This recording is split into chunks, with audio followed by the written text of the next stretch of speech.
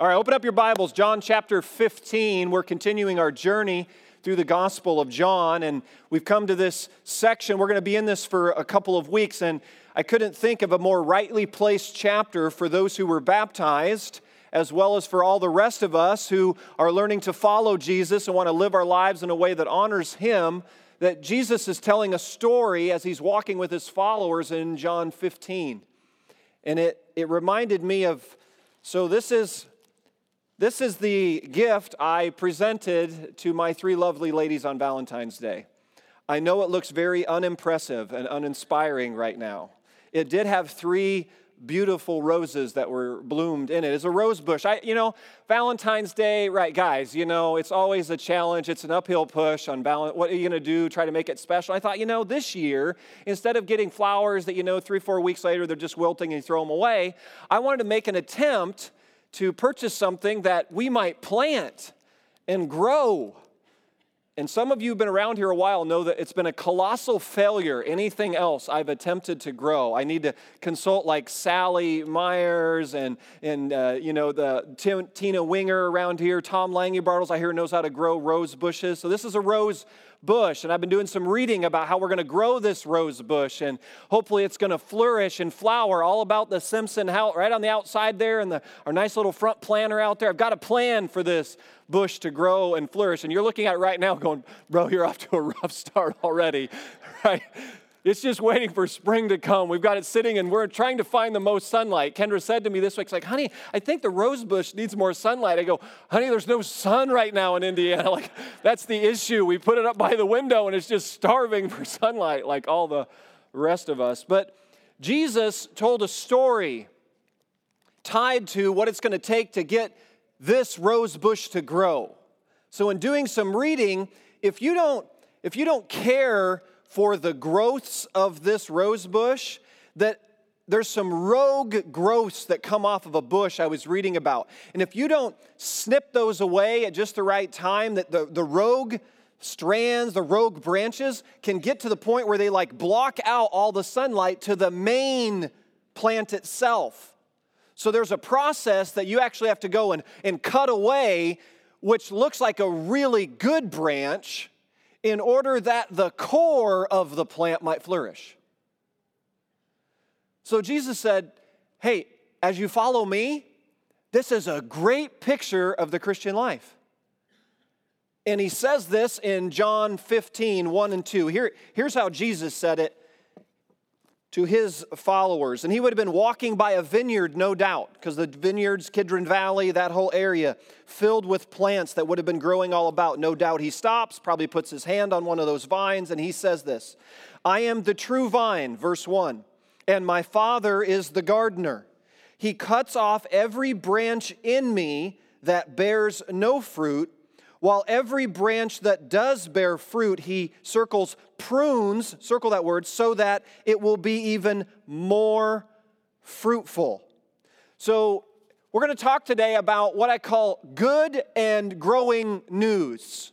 Parts of this, it's easy to amen, and other parts it might be, because it's good news, what he's saying here. When he uses this analogy, I am the true vine. Now that's a loaded phrase if you were a Jew back in that day, because the imagery of the vine was so significant in the life of a Jew.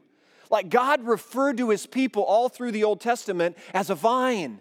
This is why you read, like in Jeremiah 2, he says this, Jeremiah 2:21, he says, I planted you like a choice vine. God says that to his people. This is why Psalm 80 sings, there's a line in Psalm 80 that says, you brought a vine out of Egypt. This is why over the doorway of the temple that was built in Jerusalem, there was this massive gold-plated vine over the doorway. What was the significance of all that? Because God viewed and called his people a vine. Now here was the challenging part. Every reference in the Old Testament with them being a vine was a failure. Much like my growth attempts to grow anything, any attempt has been a colossal failure. God says, hey, I brought you like a vine out of Egypt, and you have failed to bear fruit. You've been a withering vine. You haven't been the people I've wanted you to be. You haven't done what I've wanted you to do. So when you think vine equals Israel, Israel equals failure. That's what would come up in the mind of a Jew when they heard vine.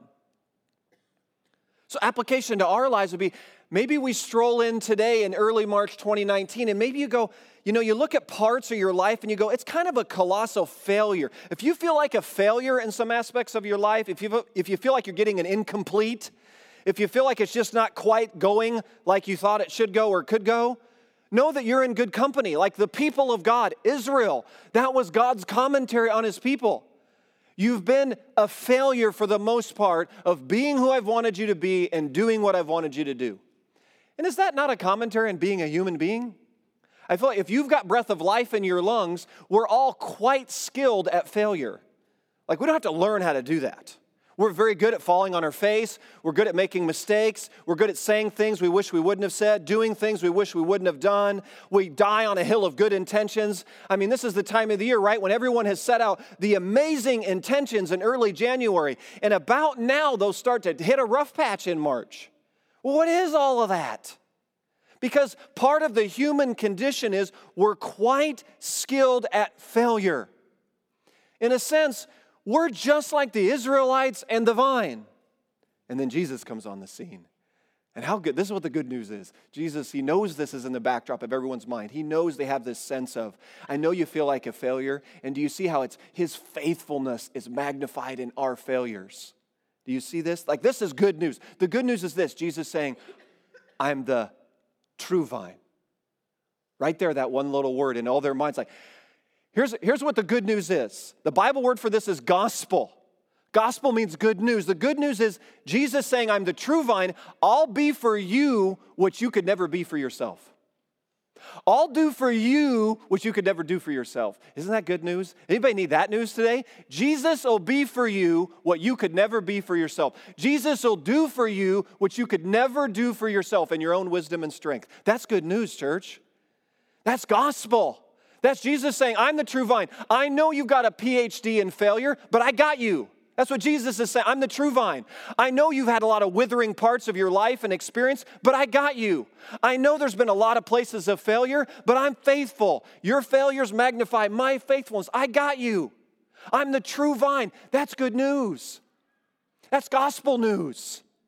That's where he's saying, hey, you got all this history, you got all this looking back, and you've got cringe moments, and you've got times where you've fallen on your face, times where you wish you had an edit undo. I got you. I'm the true vine. I'll be and do what you could never be and never do, no matter how hard you tried. And believe you me, Israel tried really hard. How many start-overs did God give? Those of you who've grinded your way through the Old Testament, you know. I mean, how many times do you read the cycle? And the people of God did more evil in the eyes of the Lord than the previous group. You go, oh, how can that be? And then God comes and he keeps working with them. And then the people of God fall away and do more evil. That's the cycle of the Old Testament. Where there's this site where they try so hard and yet still fall short. And Jesus says, I got you. I'll be the true vine. That's the good news. Now hang on. He puts growing news with the good news. We want to amen the good news. Now the growing news is this. He's the true vine, and then what? The Father, right, steps in. The gardener steps in. What does he say? What does he say the gardener's going to do, right? He takes a look at the plant. He said, I'm the true vine. My Father's the gardener. And then he cuts off every branch in me that bears no fruit. But every branch that does bear fruit, he what? Prunes. I put that word in your notes there. See what that word means there in the original language? It's like a purging away of the parts that need to just kind of, I got to purge that away. I've got to cleanse that. So these are my pruning shears that so once a year or so I'll go out front and I'll start working away at the bushes. And the regular routine is this. I go out there, I really don't know what I'm doing. I call some smart people in the body like this. You guys give me great advice. I don't follow it very well. And so I'm out there whacking away at my bushes this way. And Kendra will come out towards the end of the project. And she'll look at it and she goes, honey, that looks dead. How many times, right, honey? That looks dead. And what I say, no, honey. That's pruned. I said, that's going to come back and take your breath away at some point. She goes, well, I'm telling you right now, it looks dead. That looks really bad. Anybody ever felt that? Anybody ever felt like, God, You're like, maybe a commentary on your last year or years of your life. You feel like you're a flat stump by now. The best you got's a stub of a plant. I mean, he just keeps. Every time I don't know how the plant actually feels about this, but every time I go, just feels a little bit like when the dentist fires up the drill and hits that enamel, and you know that odor that hits right there? Is that not like the single worst odor of humanity? I look up at the dentist and I go, no disrespect, doc, but we're not going to need dentists in heaven. Like that right there, that's suffering. Like, that's awful. Right? And he's like, oh, no, this is good. Like, I'm helping you. It doesn't smell like it. It certainly doesn't feel like it. I'm helping you. I think that's how the plant feels every time I pull one of these, right? And you just keep. And how ironic Jesus tells the story. He says, it's not just the rogue branch that looks like, I've got some branches on some of my bushes that obviously need to go because they look more weed-like. I'm like, well, that thing needs to go. But then there's this really nice-looking branch. Like, that thing is flowering and fruitful. And the Sally Myers of the world say, like, that looks like I did a good job growing that section. The Tom Langenbauers were, hey, with this rose bush, right, Tom, at some point I'm going to have to take what looked like a pretty good section of that rose branch right there. And, right, that's what Jesus said, hey. So here's the growing news. The good news is Jesus will be for us what we could never be for ourselves. The good news is he's the true vine. The growing news is he prunes, so we grow. God prunes. God purges. God cleanses, so we grow. Not easy to amen that one, is it? You say, well, what's he growing in this? He says, I'm going to cut away some sections. Now listen, some of those, so we go, hey, there's some things in our life, we're just grateful that God prunes away at times. You look back on your journey and you go, man, I'm so glad the Lord clipped that away. Maybe a relationship, maybe a job situation he extracted you out of, maybe some kind, right? Maybe been some kind of ministry dream or plan or vision you thought was going, and you're glad the Lord cut that off. We're grateful we have that perspective. But how about the ones where you're involved in a career, you're flourishing, like this branch is bearing fruit and you feel like this is going great, and then an abrupt ending.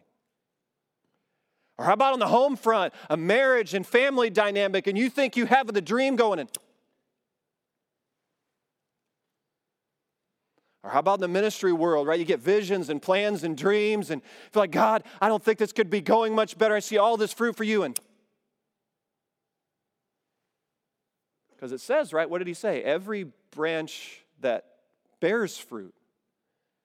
That's telling you, that's not in the unhealthy thing. There's some really good things going on there. He says he prunes that one away so that it will be even more fruitful. So even though it's painful, it's difficult, it's complicated, we don't understand it, we'd prefer he put these things away. He says, if you'll trust me, something more fruitful is going to come out. And the question is, fruit, what's more fruitful than that? What's more fruitful than that career, than that ministry setting, than that relationship? I thought that relationship was going somewhere, and then what? And the New Testament, right, gives us a picture of what kind of fruit he's looking for. Galatians 5, Apostle Paul latches on to Jesus' analogy here in John 15, and he adds to it in Galatians 5, and he says what? The fruit of the Spirit, notice capital S, notice singular, fruit of the Spirit is love, joy, peace, patience, kindness, goodness, gentleness, faithfulness, self-control. So here's what Jesus says, I'm going to grow in you. Anybody tried really, really hard to grow the fruit of the Spirit in your life on your own wisdom and strength? How's that working out? Anybody try, that's an amazing list of qualities, right? Love, joy, peace, patience, kindness. Anybody white-knuckled it to become a more patient person, a more peaceful person, a more joyful person, a more loving person? You try to white-knuckle that? That's what the Israelites did. For century after century, they tried to do it in their own wisdom and strength. And God said, you've been a withering vine. The vine has not fulfilled the life I've intended. Jesus latches on that, said, the good news is I'll be for you what you could never be for yourself. I'll do for you what you could never do for yourself. Here's the beauty of it. The good news is he'll be that true vine. The growing news is this. He's going to pull out the pruning shears, and he's going to snip away some things in our life, and we're going to go through some stuff so that what? So you're going to be even more loving, more joyful, more peaceful, more kind. Like he loves that fruit, and he wants to see more of that fruit. Here's where you know you're a branch that's grafted into the true vine. Galatians 5, fruit is flourishing in your life. That's how you know. That's why the thought of someone being on it with Jesus and basically not becoming a more loving person at the core, that's a complete breakdown and misunderstanding of the spiritual life. It reminded me of the guy who came into my office years and years ago, and he had his Bible. It was one of those double stuff Oreo Bibles, like really super thick thing. He had like every bulletin from every church service he ever attended stuffed inside of it. You know, he had like 17 highlighters on the outside of this thing. And he's sitting in my office, and he opens it up, and he comes in with his wife, and he opens it up, and this thing, you couldn't hardly read the text. There were so many different highlights, so many different underlines, all the notations, and he went on. I didn't get to say anything for the first 15 minutes of the conversation. He just wanted to give me an overview of his personal devotion to God and his word. The problem was his wife is sitting beside him weeping for the entire first 15 minutes. And the core of the conversation was this. He spent all his time supposedly taking all these notes and knowing this word so well. And the spouse sitting beside him is there saying, this man, I'm not sure, is becoming, when the Bible talks about love, she's trying to understand who this man is becoming. She's sitting there saying, I need help because the anger, the bitterness, the resentment, the emotional, the verbal abuse. But hey, he's got 5:30 a.m. every morning at the kitchen table. Do you see that breakdown? Something happened, and that conversation was hopefully going to be a attempt where God's going to say, hey, you know what? We got to clip some things away here because there's got to be some fruit going on here. And this can happen to us the longer we're around, especially religious circles or church circles. We can lose sight of what is the fruit he's bringing forth. Do you see the metaphor has 4 elements to it? Right? The gardener is God the Father. The vine is Jesus. The branches are Christians. And the fruit is spiritual growth. Galatians 5, good works that flow. Ephesians 2:10, purpose. That's the fruit that will come forth. You track? This is the analogy. The good news is this. Jesus will be for us what we could never be for ourselves. I'm the true vine. I know you've got withering parts in your... I know. I got you. But here's the deal. I'm going to make sure you stay vitally connected to the true vine. So when something's going rogue over here, and I know you might think that, so I'm going to clip that away so we keep centered on the true vine. So what? Galatians 5, fruit comes forth. That year after year, more love, more joy, more peace, more kindness. That's the standard, right? When we look at what's kind of the measuring stick for us in spiritual growth life, it needs to be Galatians 5 fruit. Not how many chapters and verses we've memorized. That'll be helpful to it for sure, but listen, it's not about that. You might not know all 66 books of the Bible, but if you become more loving and joyful and peaceful, that's what Jesus is growing in your life. Do you see that? So I want to wrap this today, which is kind of talk about 2 ways I've observed in my own journey and trying to help others. Like, how does God apply these pruning shears most frequently? I put it in your notes that God prunes with Scripture. So God's Word is important. But the problem with that previous gentleman in my office was he had a deflective nature to his heart. So he wanted to learn all his new Greek and Hebrew words, but he didn't want to allow it to penetrate anything in the inside of his life. You don't have any examination about who he's becoming. You want to deal with anger and the Scripture on anger, just deflect it. You know that we can do that with ourselves, right? We can just deflect everything versus being open and receptive. Listen to how the Scriptures put it this way, describing the role of God's Word in pruning. Right? This is in Hebrews, right? Listen to this, Hebrews 4:12. For the word of God is living and active, sharper than any double-edged sword. It penetrates, even dividing soul and spirit, joints and marrow. It judges the thoughts and attitudes of the heart. Isn't that amazing? That's what separates this God-breathed book from anything else you read. Why is it so important we're immersed here? But listen, when we're immersed here, there's got to be a sensitivity and a responsiveness. Like, this is the authority of God's voice in our life. So what there should be irregularly is a collision of our will and our ways with His. If that's not going on very often, we're probably not understanding what we're reading. Because Jesus has some pretty radical things to say about how we should live and what we should be about. And it usually runs against the grain of our preferences often. So there's a collision. And this is what Hebrews 4 is getting at. When there's a collision, right, this is how God prunes. He takes the scriptures and He confronts. I was thinking about a common thread from whom I call like large-souled men and women in my life. Like those men and women that I look up to the most, that I respect the most about who they've become and the fruit that's flowing from their life. Like, what's a common thread about their life? You know what one of the common threads is for sure? That they are men and women who consistently allow this God-breathed book to wash over their heart and mind. That's a thread I just noticed.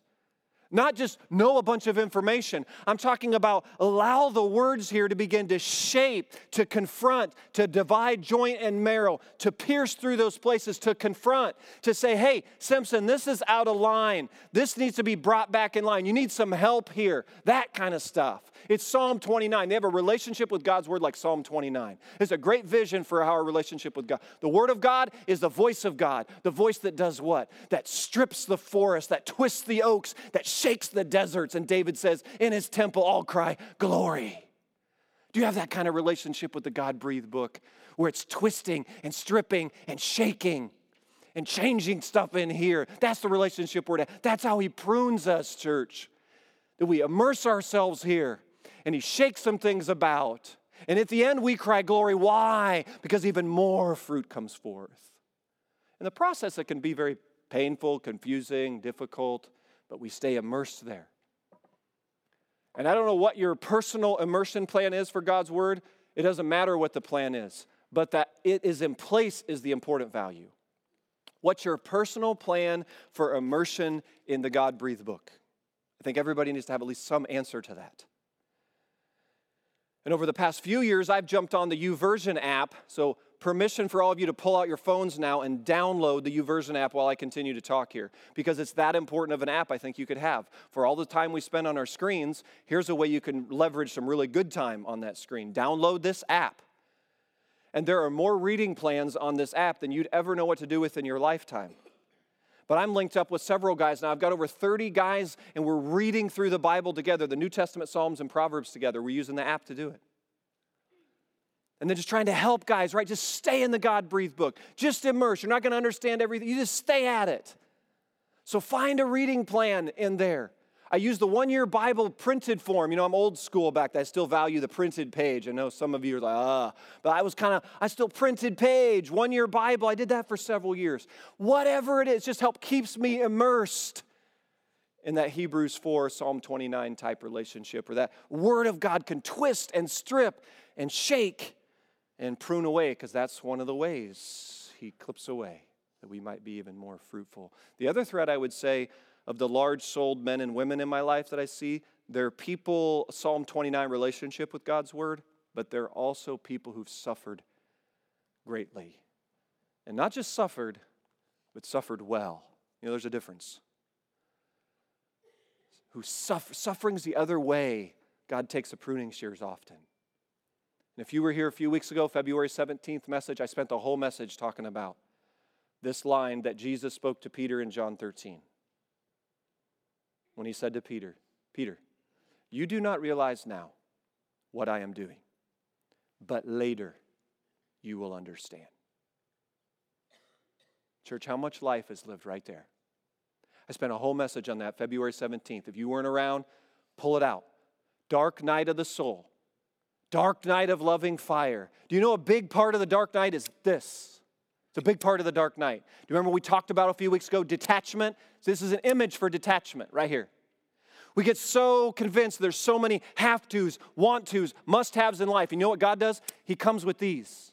And he says, hey, I know you were so convinced that was a must-have, and then he clips that away and says, you can live and go on and be more fruitful without that. This. In the dark night, you can't see that. Looking back over the dark night, this is what you begin to see. God is purging. God is cleansing. God is pruning. That's growing news. God prunes, we grow. How does he prune? He does it through this work of detachment, this work of the most common contact point for us in the pruning of suffering is endings. Endings. We're all going through Pete and your family, Pete's Darge family here, and just thinking about, right, Pete lost his father, the endings. Right, many of you said goodbye to a loved one recently, or an ending on the home front, or an ending on the career front, or an ending on the ministry front, or an ending on the health front. There are endings, we don't often get to choose those. The endings are thrust upon us. And often, if we'll see it, often we can see the loving hands of the gardener in the ending here, as hard as it is. That if we can just stay with Jesus, stay vitally connected to that true vine, we'll see if we'll stay with him through that loving fire, something even more fruitful can come forth. But boy, when you're in the middle of that ending, or you're in the middle of that deep valley of suffering, do you see why we need one another? This is why the power of community is so important. Because those of you right now in the middle of the dark night, to be linked up with someone who's just come through a dark night, man, that's super helpful in community. To say, hey, to look you in the eye and say, stay with Jesus right there. Don't leave him. I know it hurts. I know it's dark. I know you don't understand, but know that he's doing something here. He is at work here. He's not abandoned you here. And one day you'll see it. So, church, I'm giving you permission now. You may come by my house anytime in the coming months, when and if Indiana allows us to plant plants outside. We will plant this in our front planter. And I hope sometime, maybe the latter part of the summer into the fall, you come by and, man, you see some rose bush. Take your breath away. Now listen, if not, no judgy. Listen, no judgy. He's a way better gardener than this guy right here. Amen, because the good news is this. He's a true vine. Do you know the true vine? By saying that, you know what he's also saying. There's a lot of false vines you can get linked up to in life. There's a lot of things you can link your life up to and try to draw life out of. A lot of people get attached to the wrong vine. You become the wrong kind of person. You get attached to the true vine. And here's your evaluator. More of Jesus and more of you. More Galatians 5 fruit flowing and more of you. That's the true vine. Do you know that true vine? It's good news, church. It's available to anyone. You feel like a colossal failure? Hey, Jesus, I got you. I'm the true vine. I'll be for you what you can never be for yourself. And the growing news is this. I love you enough to prune, to purge, so that you'll be even more fruitful. Let's pray. Worship team, come on up. Just want to give a moment here. Recognize this subject brings up a lot of emotion for a lot in the room and those joining us online. And I think some in the room feel like the pruning shears have been awful sharp and maybe a little too thorough. And you feel like you're not sure you've got much left. And so I pray you just call out to him from that place that he hears and he sees and he knows. And just lean in now to your true vine. This is a life you receive. Lay down the journey of achieving and just receive life from the true vine. Receive Jesus in and through your life by the power of the Holy Spirit now. He'll be for you what you can't. Some of you feel stretched beyond yourselves. Maybe some new assignments, new roles, new responsibilities. You just go, Lord, I don't know. Right now, just lean right now into Jesus. So I got you. I will help you. Trust me.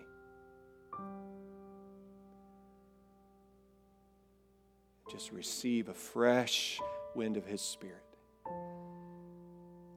Some of you just need strength to persevere and endure. You need His light of hope to come into what has been a dark night of loving fire. May He just be your hope and your strength right now and your peace.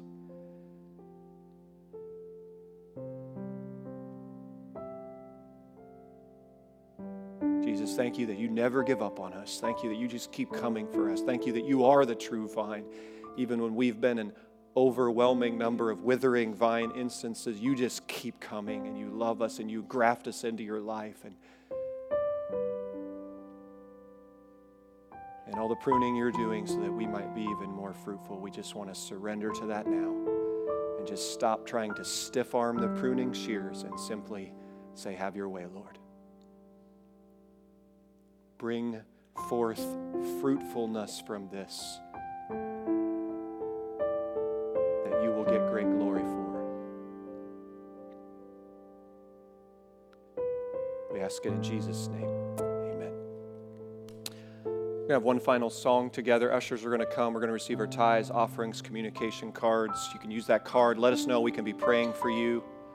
If you're a guest here, you don't need to feel any obligation to participate in the offering. This is our way, for those of us who call Eagle home, to give back as an act of worship and to give God thanks for all the ways that we get to participate with what He's doing. And these prayer benches here at the front are open and available to you always. So sometimes in the course of a service, you just need to come. Sometimes we've got to do something with our physical body to kind of represent what God's saying to our heart and soul. So during our closing song, if you want to come up and kneel and pray, this space is here for you to do that. So let's stand together.